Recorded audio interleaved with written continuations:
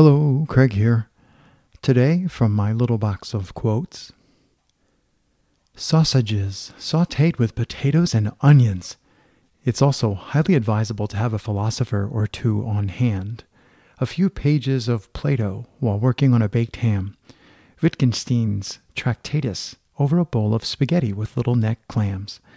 We think best when we bring opposites together, when we realize that all these realities, one inside the other, are somehow connected. That's how the wonder and amazement that are so necessary to both poetry and philosophy come about.